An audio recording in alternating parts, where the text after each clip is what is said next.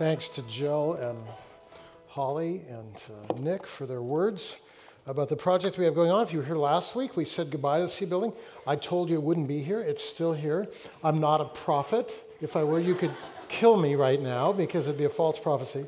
But we do have the demolition permit. We got it Friday afternoon. And so it won't be here next week. I'm pretty sure of that, though I'm not promising anything anymore. So just so you know. But when we said goodbye to it last week, if you were here, you know that this space has played a significant role in the lives of many, many people, many of whom are still in our congregation and many of whom are now serving Christ around the world. I baptized all my children over there. My oldest daughter serves as a missionary in Germany. People have been shaped here and sent out. This is what we do. And so it's a joy to celebrate what God has done. And now this new building is part of our larger vision to be the presence of Christ in our city. And this space will provide a place in which we can bless and serve our children, youth, both those who attend here and those who don't, and adults as we serve adults with our food bank, with our community meals. And so this will be a very exciting time. The new facility is ADA compliant, which means that we can now share our facilities with other groups who need facilities. We can partner with our school across the street and other organizations. There'll be a kitchen in there. We'll continue our community meals. Everything will be designed to facilitate now not just the distribution of food, but the facilitating relationship, which is wonderful. So 2016, we turn 100 this year. And so this will be an exciting way to kick off the next 100 years of Bethany Community Church. And this is really our time now to invest in the future. For those of you who have been around a while, you know that we began a permitting process clear back in 2014. It's now 2016. And because of the lengthy permitting process and the construction environment in Seattle, the cost of the facility has increased. And it is still our complete intent to be debt-free in the building of this building. And so on March 13th, we'll receive an offering of pledges. And I'm not asking you to give, but I am asking you without apology to pray about how God wants you to participate. And if God wants you to participate, as I fully believe, in a church of about 2,000 of us here at Green Lake every Sunday, which means probably about 3,000 of us when we really add it up. I think if all of us prayerfully participate, God will speak to each of us and we'll be able to raise this deficit so that we can build this building debt-free, thus investing ongoing resources in ministry rather than interest. It's a significant moment in the life of our church. Thank you to those who have already been giving to the Cascading Initiative, which has started new locations around the city and built the base of the funding for this new facility.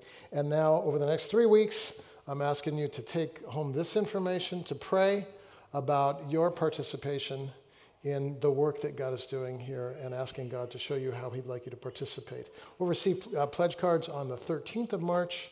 There's floor plans in the back. They're in the window. If you have questions, there's a website. Questions can be answered. And so we'd love to see everyone praying for this project and praying for your particular participation in this project, because I don't want you to miss out on what God wants to show you as you participate. So it's a good, exciting time in our history. We'll be talking about this off and on over the course of the next few weeks as we lead up to Easter. And now we have the scripture reading. Nancy? So as we continue in our worship and prepare for the message this morning, I will be reading from Jeremiah 29, verses 4 through 10. Thus says the Lord of hosts, the God of Israel, to all the exiles whom I have sent into exile from Jerusalem to Babylon. Build houses and live in them, and plant gardens and eat their produce. Take wives and become the fathers of sons and daughters, and take wives for your sons, and give your daughters to husbands, that they may bear sons and daughters.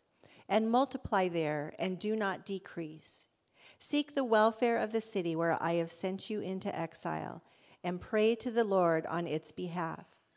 For in its welfare you will have welfare. For thus says the Lord of hosts, the God of Israel, do not let your prophets who are in your midst and your diviners deceive you, and do not listen to the dreams which they dream. For they prophesy falsely to you in my name. I have not sent them, declares the Lord. For thus says the Lord, when 70 years have been completed for Babylon, I will visit you and fulfill my good word to you, to bring you back to this place. This is God's word to us. Let's pray together. Father, thanks so much that we can gather within these walls this morning and listen for your voice. And we pray and we ask that your Holy Spirit would teach us and that you would shape us both individually and collectively to shine as light in our city, to be people of hope in our city and in our world. Father, all of us come carrying burdens, no doubt, as well as some joy and hope. Would your Spirit give us interpretation of our own lives? And for those of us who are complacent, would you shake us awake, Father? And for those of us who are zealous and weary, would you give us rest? May your Spirit speak to us now, we pray, in Christ's name. Amen. Well, good morning, everyone. Everyone, as we gather and we move now into the fullness of a new year, coming into preparation for Easter, everyone, I would argue, has a vision for their own future. You all have vision for your future. If you're in college, you're looking forward to graduating. And if you're married, you have kids and you have hopes for your kids. If you're renting, maybe you want to buy. If you're underemployed, maybe you want to be overemployed. Everybody has a vision, right? And so we all have ideas regarding our future, not only individually, but vision for our church, as we've just heard, and certainly as well, many of us have hopes for our world. For some in the room, we carry burdens related to human trafficking. Others, the oppression of women. Others, the environment. Others, economic disparity. We all have vision. We all have vision.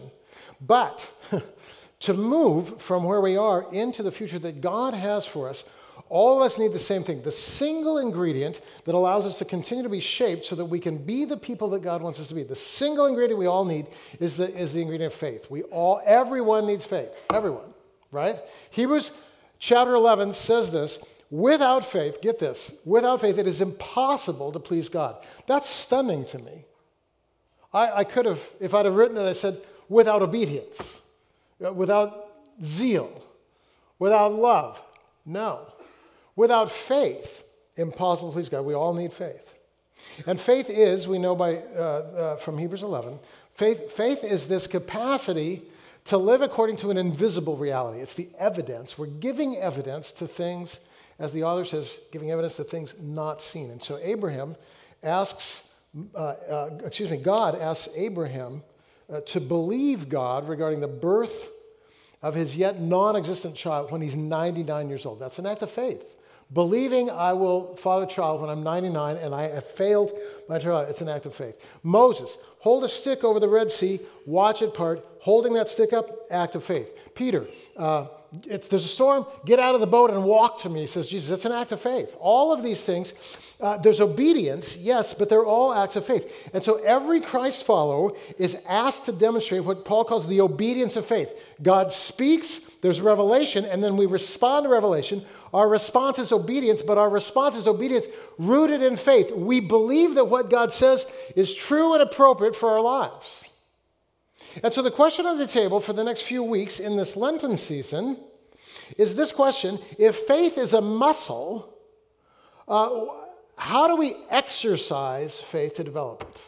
In other words, how do we develop faith? Every part of our body that we want to develop, there's a way to develop it, right? You have weak biceps. There's a push-up, literally an app. There's an app for your weak biceps. And if your nose touches the phone, it counts push-ups for you. It's a great, I have that app, by the way. And so whatever you need to do, there's an exercise, there's a way, your lungs, your cardio. How about faith? How is faith developed? Question on the table. And when we look at the scriptures, we discover there are specific actions that are tied to the development of faith all through the Bible, 3 of which we'll look at over the next 3 weeks or 4. And we see these embodied particularly in Christ. Christ is the exemplar of faith, right? So we see this in Jesus. And so today, we're going to look at the first of these specific actions that exercises faith. And this is it. Faith moves in. Faith settles in. Now, here's what I mean by that. I'm going to read John 1:14, because Christ is the example of faith settling in. We read in John 1:14, the Word, that's Christ, became flesh, and then here's the phrase, the Word became flesh and dwelt among us. Another translation, the Word became flesh, Christ became flesh, God became a man, lived among us. The Message says it this way: the Word became flesh and blood and moved into the neighborhood. I love that translation. The Word, Christ, moved into the neighborhood of humanity. That's what Christ did. And this, as we can see throughout the Bible, is always a true characteristic of faith. God is calling us to embody the reality of Christ's presence by settling in and moving to where God places us. God is sending us to places and asking us to be there fully, and not just settle in, but settle in as people on a mission with a capacity to bless and serve and love where it is that God has sent us, right? And this is central to building our faith, right? And what's more, this is a vital word. Move in, settle down, be fully present where you are. Vital word in our particular society, 21st century Western United States, because we, particularly in the West, and particularly in the United States, we're hypermobile. Hypermobile. We move more than anybody. How many have moved in the last 3 years? Raise your hand. I bet a third of us have moved in the last 3 years. That's a lot of people. And if you're a student, then you're like this: well, I'm just here for now. And because you can be disengaged, right? I'm here for now. I come from Colorado, and it's sunny there, so I'm not settling in. I'll buy Gore-Tex, but I'm selling it when I leave because I'm going home. Or, California, or wherever you're from.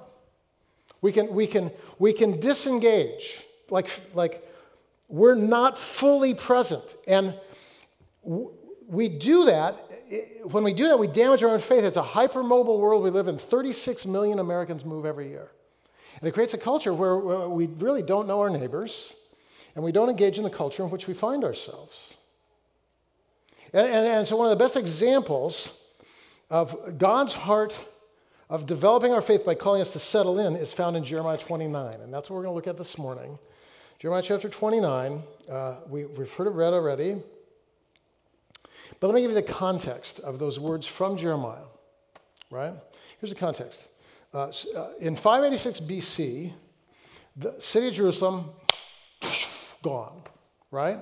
It's called the Babylonian captivity. The Babylonians came in, they destroyed the wall, they destroyed the temple, and then they carried away captive to Babylon, physically removing people from their residences. They carried people away to live in and occupy this, Babylon, right? And so people left, they had to leave Jerusalem, and the people that left were anybody who's educated, literate, powerful, anyone with means economically, all the intelligentsia, the cultural elite, they're all hauled off. Leaving in Jerusalem, very few people, the people left in Jerusalem, the poor, the indigent, the homeless, the super elderly, and the people with zero sphere of influence, among who's left in Jerusalem? Jeremiah.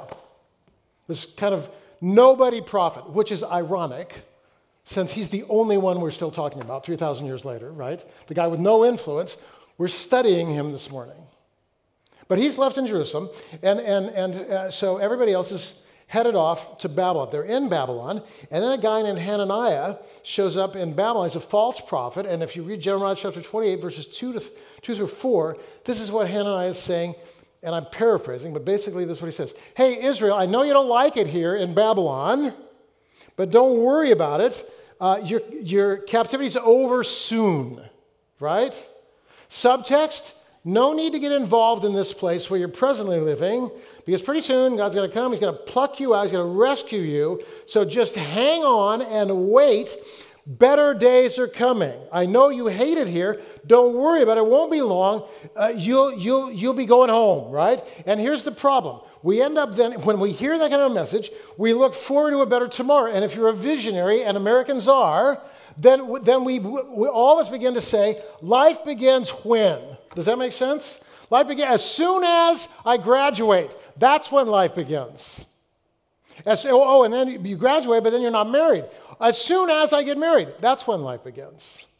And you get married and you're like this: oh, marriage.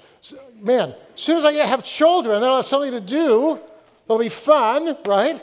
You're waiting for children come. And then you go, when is it, 18 years? Is that right? As soon as they're gone, then we live. As soon as we retire, then we live. As soon as we pay off the mortgage, then we give. As soon as, and then we wake up dead one morning. Always waiting to be present. And that's, Hananiah says, wait. No worries. Better days tomorrow, right? And this was good news for Israel. Put a smile on their face. You know why? Because they hated the Babylonians, and they hated the culture. They have idols. We don't. They don't worship Jehovah. We do. They're violent. We're, in putting quotes, peace-loving. They're unjust, and I put in quotes, we're just, right? We're the good guys here. They're the bad guys.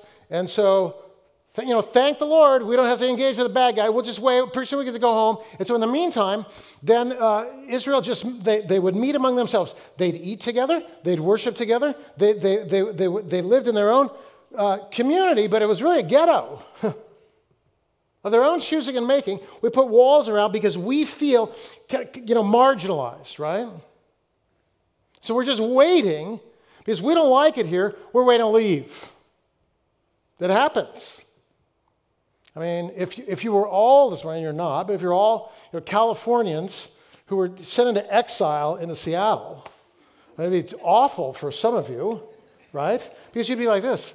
It's raining every day. Every day it's raining. Why? I hate this. Where's the sunshine, And why is there mold in my windows? And why does everybody drink coffee? And what's wrong with this baseball team? How come they never win? And, you don't like anything about the place. And you're ready so you want to go home, and what happens when somebody comes to you and say, hey, better days, they're right around the corner. Amazon's settling in Hollywood, so pack your bags, you're moving. Oh, finally. Thank the Lord. No, wait a minute. This is what Jeremiah hears. He hears this as soon as language, and it's disengagement. And he knows it, and he names it.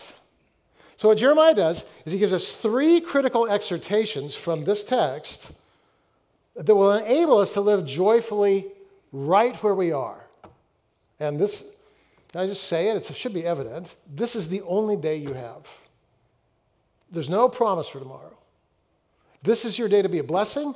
This is your day to serve. This is your day to give thanks. This is your day. This is your day. So what does Jeremiah say? These people in exile. He gets word of Hananiah's word via a letter. He's back in Jerusalem. He writes a letter back. And so Jeremiah 29, this is what he says.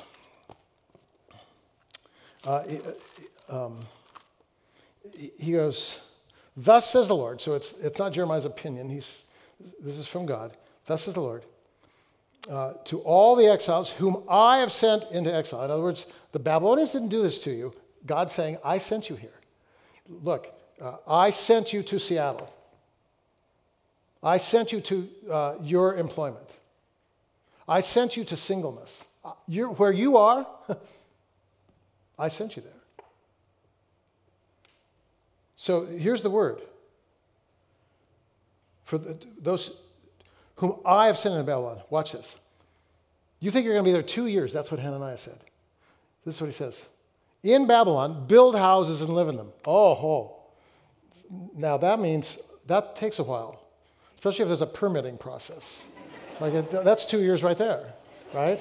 And then there's neighbors and appeals and build a house, live in it, and then watch this. Get married there in Babylon. No, I wanted a wedding in the temple. No, not you. Get married in Babylon. Take wives. No, and watch this. Take wives for your sons. What? I'm still in Babylon. Get married, have children, and watch them get married in Babylon? And the clock is ticking now in your mind, right? You're going, yeah. And what does he say? Don't you love this? Plant gardens and eat their produce. And this is, produce here is not just vegetables, but fruit. Like if you plant an apple tree, you don't get apples right away. I know this. We've lived in a few places, and wherever we've lived and we owned the land, we planted apple trees, right? And so we would plant an apple tree, and then we'd move, and then there'd be apples the next year. We've never eaten an apple from a tree we planted, ever.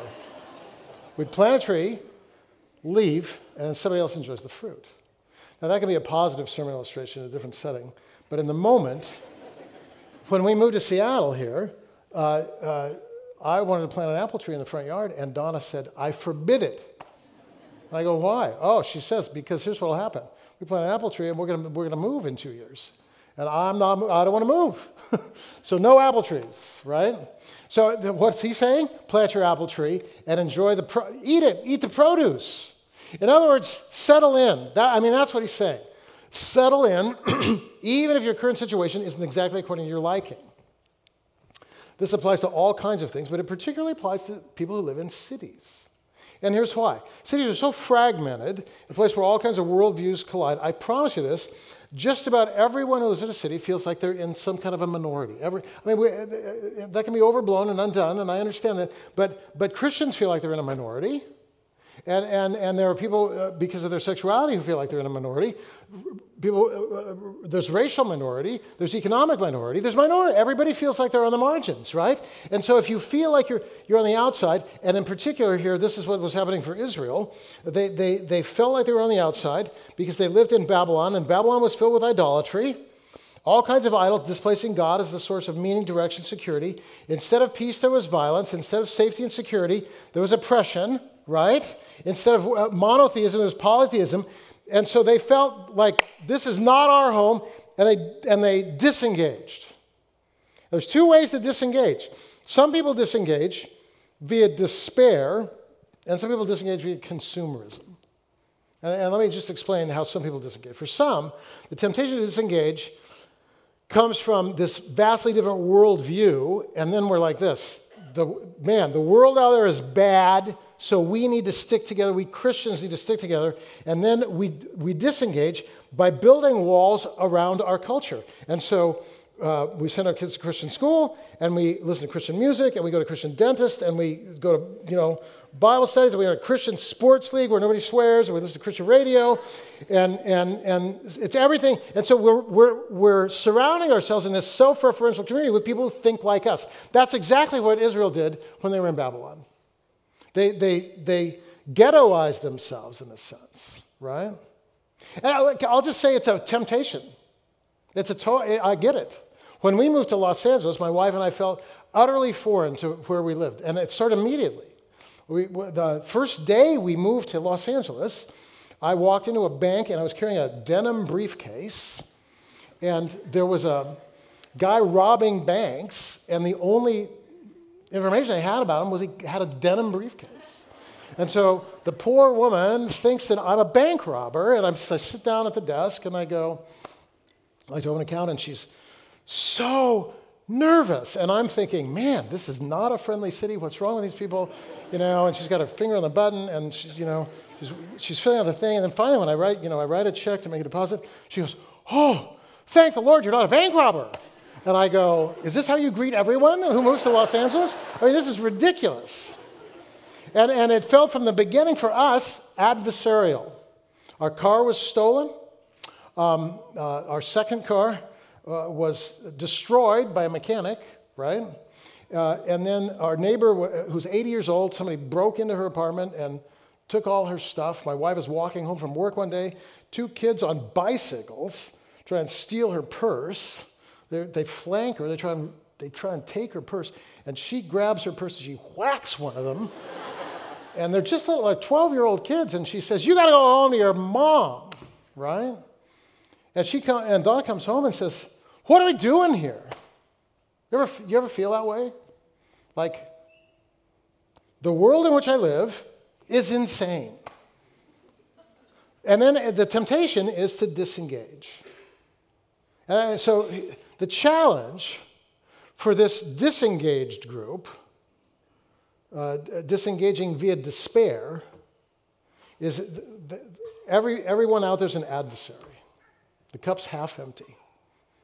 And so because we're afraid, we just gather with people who are like us. And our world shrinks in that setting. Our world shrinks. There's a good word from God for those who feel like exiles.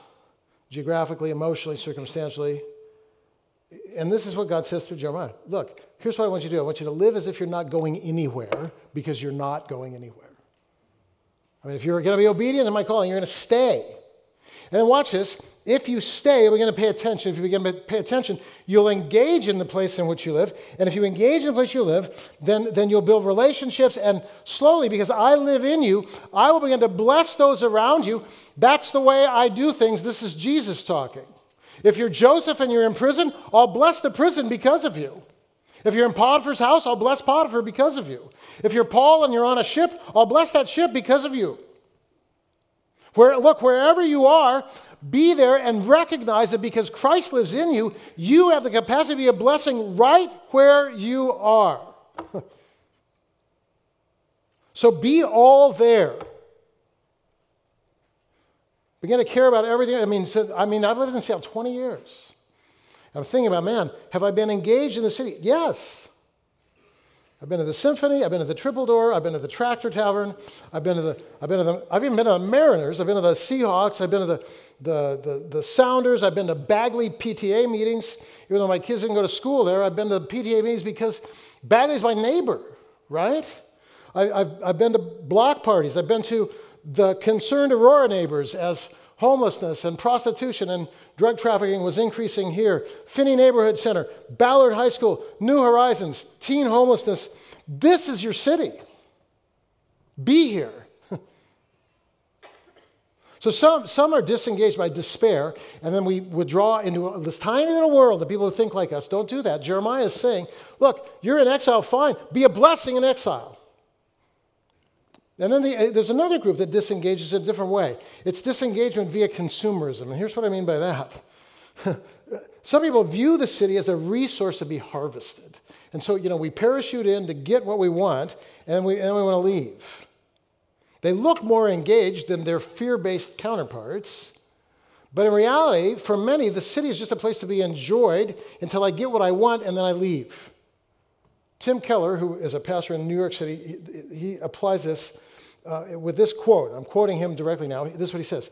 We've seen that cities attract young professionals by providing something of a theme park with thousands of entertainment and cultural options, and many new urban residents tend to view the city simply as a place where they can have fun, develop a resume, gain some wealth, make friends who will be help to them in the future, and their plan is to do this for a few years and then leave. I'm here for my education, I'm here for my career, I'm here to make some money, and I'm going to get out. In other words, they're using the city rather than living in it in the way that Jesus tells us to live in the parable of the Good Samaritan. I'm here not to gain, but I'm here to serve. Does this make sense? That's why God places us here. And this is even actually a more insidious form of disengagement than fear-based withdrawal. And it's a form to which we, in an upwardly mobile, highly educated congregation like Bethany, particularly Green Lake, we're susceptible to harvesting the city. We who harvest the city, we love the shiny things in the city. Do you know what I mean by that? I mean, we love the symphony. It's world class. We love the music in the city. We love the coffee in the city. We love the Mariners. Well, we don't love the Mariners. We love the Seahawks. There's a lot that we love, right? And then but here's the thing. That's the shiny part of the city. And this city as well is homelessness, is racism, is income inequality, is disparity, right? Is people being forced out of the city, is heroin addiction, is meth addiction, is prostitution, is mental illness, is domestic violence. That's our city. And if all you see are the shiny things, and you turn ahead away from the need, you're not engaging in the Jeremiah 29 fashion. No. You're here to bless. You're here to embody hope. Urban theorist Mark Mitchell, this is what he says. He's not a believer, but listen to what he says. Ultimately, healthy communities will only be realized not with programs, but when individuals commit to a particular place and particular neighbors in a long-term work of making that place recognizing and enjoying the responsibilities and pleasures of membership in a local community. These good things are not the unique provenance of agrarian rural settings. They can and must be achieved in urban settings. In other words, know your neighbors. Go to your block party. Love your public school. We're called to do that. Years ago, Bagley was slated for closure, the Seattle Public Schools. And so the principal approached us here at Bethany and asked if we would help try and keep Bagley open. And so we worked with the PTA and the staff at Bagley to keep this wonderful school open. And they were removed from the list of slated closures. And so then they had a big celebration meeting over here at Bagley. And I was invited to the celebration meeting. And when I was introduced, the parents gave you, Bethany, a standing ovation. And I love to see partnerships between churches and public institutions. Because here's the thing. We exist to bless the city in which we find ourselves. So we're called to be here completely. That brings me again to the second point here. Faith seeks to bless. Look at chapter 29 of Jeremiah, verse 7. It says here, seek the welfare of the city where I have sent you into exile and pray to the Lord on its behalf. Two commands. Seek the welfare of the city and pray to the Lord on its behalf. They're commands. They're not invitations, not optional. We're called to seek the welfare of the city in which we live. In other words, God's desire is to bless Babylon. Listen to this.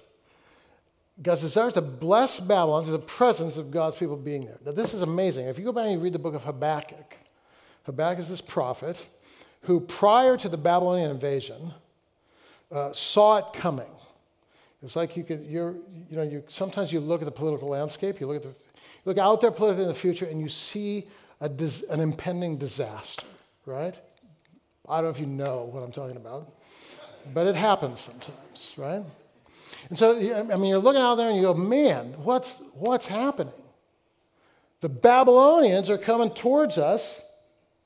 And so Habakkuk complains to God. He says, how can they, like God, why are they attacking us? We're the good guys. And God's word to Habakkuk is, you just wait. They're going to attack. And they're going to destroy Jerusalem, and you're going to be taken captive. And I'm still in control. And then Jeremiah comes along decades later and says, in Babylon, I want you, Israel, to bless the Babylonians. Why? Because God so loved the faithful that he gave his only son. Is that what the Bible says? No. God so loved what? Anyone?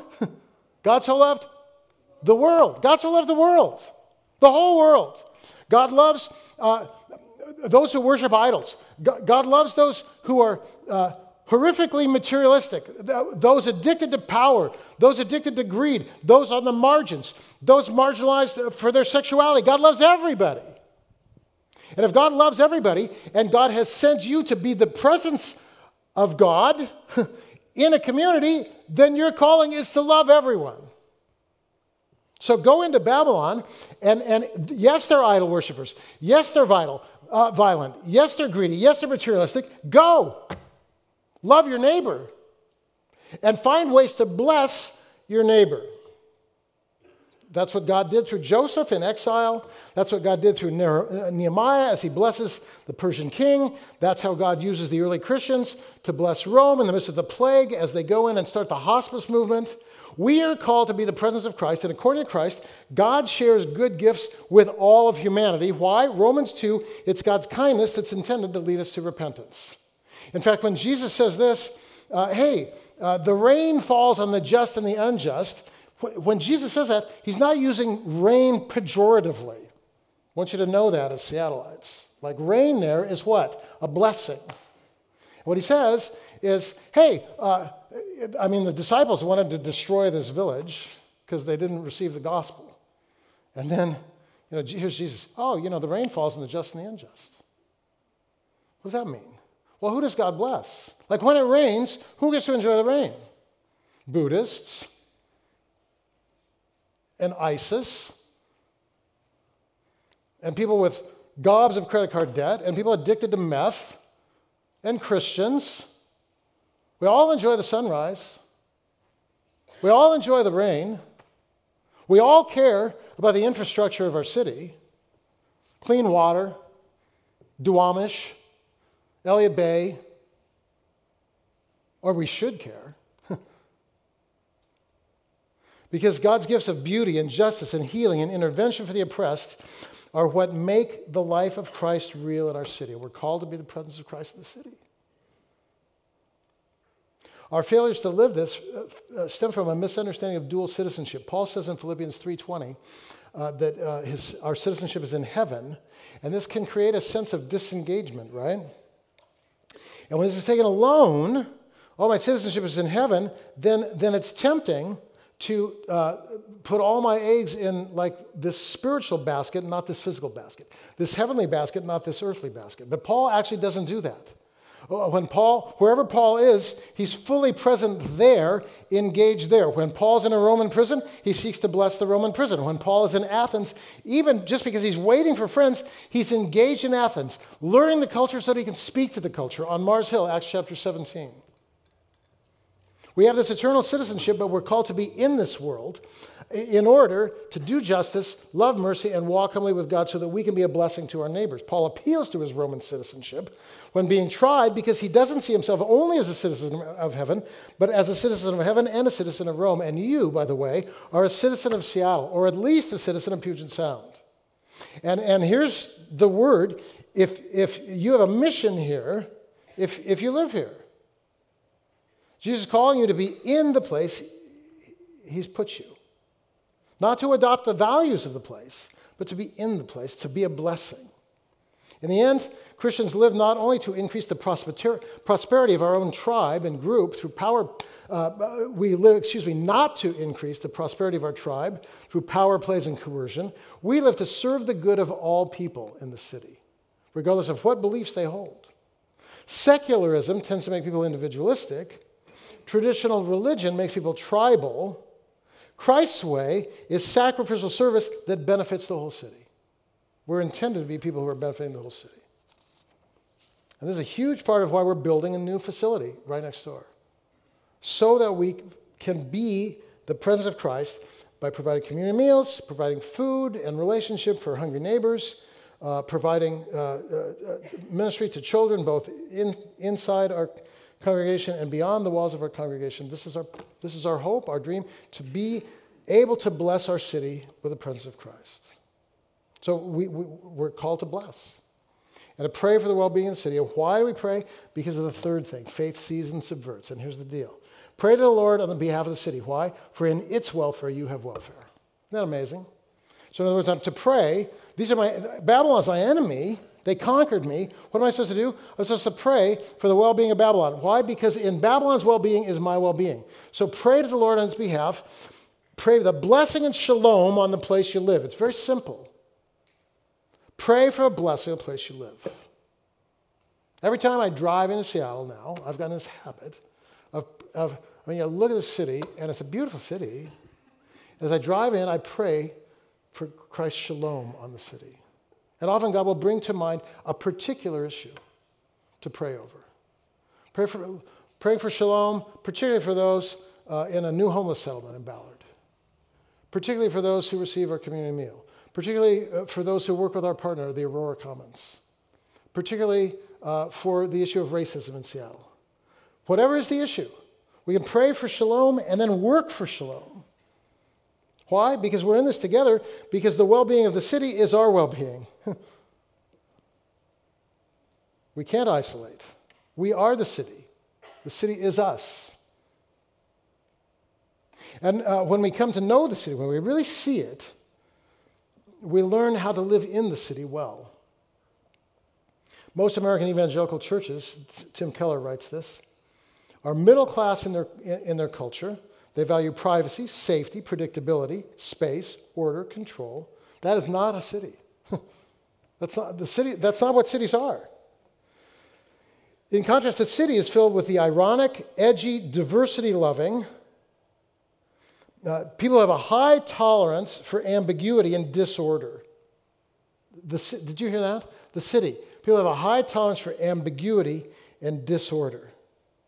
City people appreciate sophistication in communication and yet eschew slickness and hype and excessive polish. And so to strike the nuanced balance, being excellent while still being authentic, Keller says it cannot be a matter of performance. It only happens if you know the city. Isn't that amazing? He's saying, look, if you're going to fully live in a place, the way you embody the place is to so live in it that you start to become it. Does that make sense? Does it to any of you? Here's true confession. I didn't drink coffee till I moved to Seattle. I didn't drink any coffee, ever. I didn't want to. And I moved here, and this is all I would hear for 3 years. Hey, want to get together for coffee? And I got tired of saying no.